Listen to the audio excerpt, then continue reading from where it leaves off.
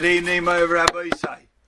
We are continuing here, Be'ezer Hashem Yisbarach, in Perek Yud, the final Perek of Shar HaTshuva from Chovos HaLevavos.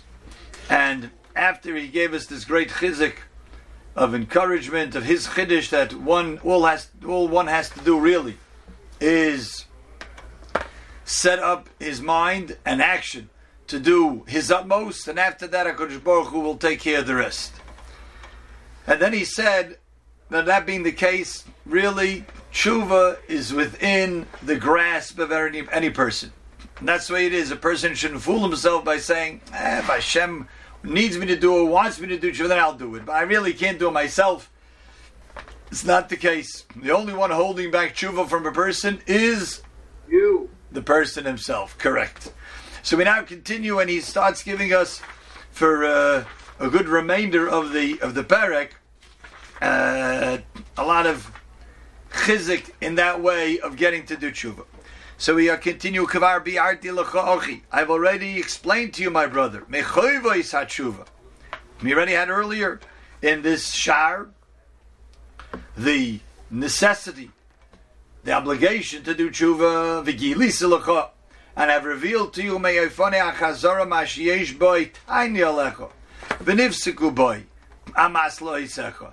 And even all of the excuses that a person may have, I've already negated those excuses and told you that they don't really have any basis to it. And what are you going to tell HaKadosh Baruch Hu tomorrow? So chalti, v'lo chalta. What are you going to say? But I neglected it. I was foolish. Like Toimar, what are you going to say? What are you going to say? Osisi, Masha Osisi. Veni yoideya. Umati etshuvoscha ala sheila azois. What are you going to answer? In other words, after 120, we're going to stand there before HaKadosh Baruch Hu, and he's going to say, why didn't you do it? What do you have to answer? And if we're not going to have what to answer, it's going to be ochen vei. It's going to be tremendously shameful. Without a doubt, he says, we are going to be asked. Therefore he says, prepare yourself for tshuva ba'oid shemarichin lecha. Being very graphic, very direct.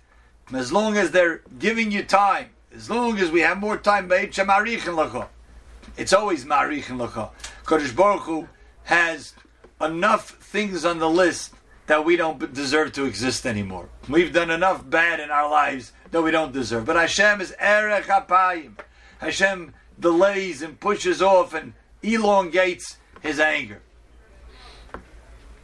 We see that even the parshas that we're reading now, Ba'aloischa they complain, Shalach was the Meraglim, Koirach, and even with that, when you have a whole tzibur, all the Klal Yisrael is complaining, then Hashem says, that's it, I'm ready to destroy them. When Moshe Rabbeinu comes and davens, Hashem says, okay, I'll forgive them again.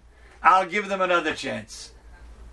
Even the perpetrators, even those who had to get punished, the Meraglim, I'll give them still close to 40 years to still live. And in that time, you could have done tshuva. So Hashem allows us time. Veda ochi, and know, my brother, ki tshuva al zeh inenu yoitzeis ki mi ma'aseinu loy midvareinu. In other words, talk is cheap. He says tshuva comes out of our actions, not our words. Just to say, yeah, I really want to do tshuva, I really want to be better, and I have in mind to be better, that is not sufficient. Maybe that's an impetus, maybe that's a start, maybe that'll give us chizuk, but it's not enough. He says, no, Maria, tshuva al zeinenu yoytze ki mi ma'aseinu. Actions speak, loy midvareinu, not just from talk about it. And one has to think about his nefesh. That one should come to and get to the appeasement of Hashem, and is to be on HaKadosh Baruch Hu's good side, so to say. That HaKadosh Baruch Hu is happy and pleased with us. Ki lo yasek hatoiv hayoim ela hamamari love. One will only attain what's all good, only one who hurries and does it. Upri hakitzur hacharota. What does that mean? What is pri hakitz hacharota? that the outcome, the fruit, the reward is if one truly has karata. So therefore he says, Hakitza ochi, wake up my brother, mishanas pasyuscha, from sleeping in your foolishness, v'chamoil al nafshecha, take pity on your nefesh, shehi hanechbedes, shebibikdoinois habayri azdacha. That is the most exalted and honored and respected pikodoin, safekeeping that HaKadosh Baruch Hu has instilled in you, which is the nefesh. And the nefesh, Chazal tell us, really has no pleasure from this world. It's just almost like trapped in the guf. It's trapped in this guf that it has to be here with, because it's the only way that it can exist in this world. It needs this encasement of a guf, and it's beholden to the guf. They have to work together. That's just the way it is. It's like a marriage. You're in it together. You have to learn how to get along with one another. That's the only way it's going to work. That's the guf and the neshama. And there's certain things that the guf wants and certain things that the neshama wants. And they come from two different places. Not Mars and Venus. We're talking about one comes from the exalted world next to the Kisei HaKavod. The other comes from the Adama. The guf was created from Adama. It's two different worlds, and they're meshed together, and this is the pikadon. The guf has a lot of the say over here. What's going to do to move along? And therefore he says, take pity on your nefesh. This is the most exalted and special pikadon that Hashem gave to you. How much longer are you going to delay? Stop procrastinating, he says.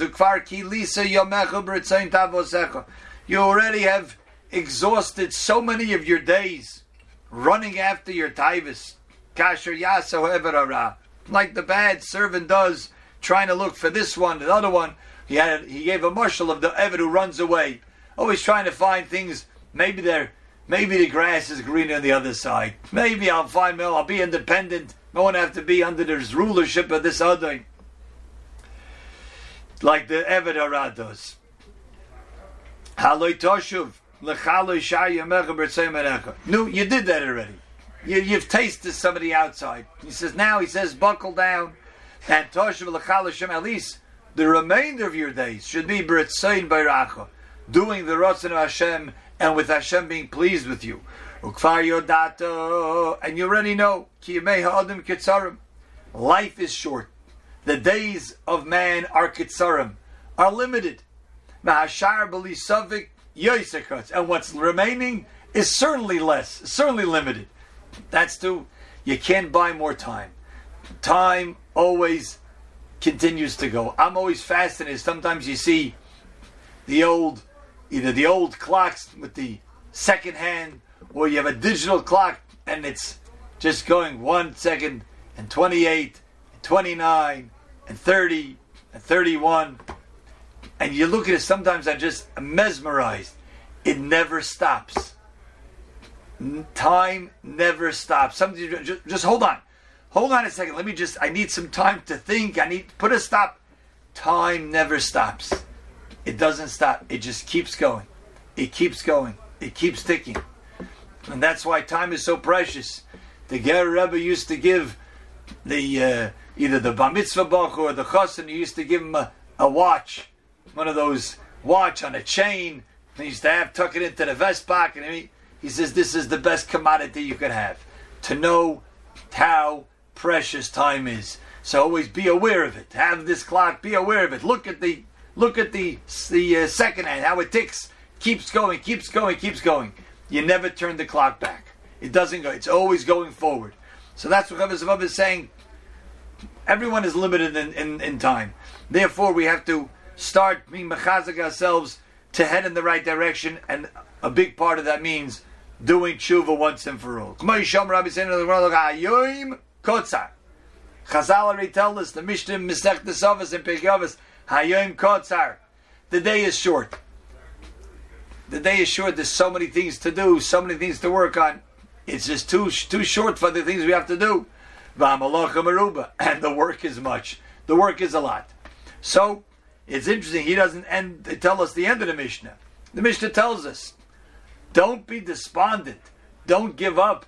Don't be miyayish. You'll just give up. So that's it. It's a lost cause. No. Loi alecha hamalacha ligmar.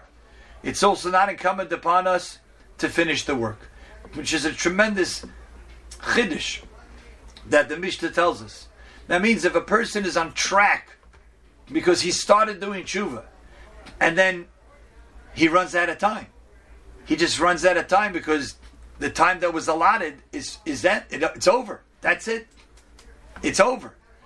So he said, 1 second. He comes to Shammai. 1 second. I was on a trajectory to become so great. They say, Rabbi Yid, don't worry about it. We saw that. We saw you were on a path. You were doing tshuva. You started and you had a cheshbon. I'm starting with these Averis. Then I'm going to the next. Don't worry. We take that into account. And I'll show you the rest of the movie. I'll show you the rest of the book. Indeed, whatever you were ready to do and you would have done it, we consider it as if you did it. You're not free to shirk your responsibility. We have to start. And that's why he's trying to be mechazikas. To start right away because time is short and the work is a lot. So we have to start somewhere, and as soon as we start, we'll have siyata d'shmaya to continue. A good Nacht.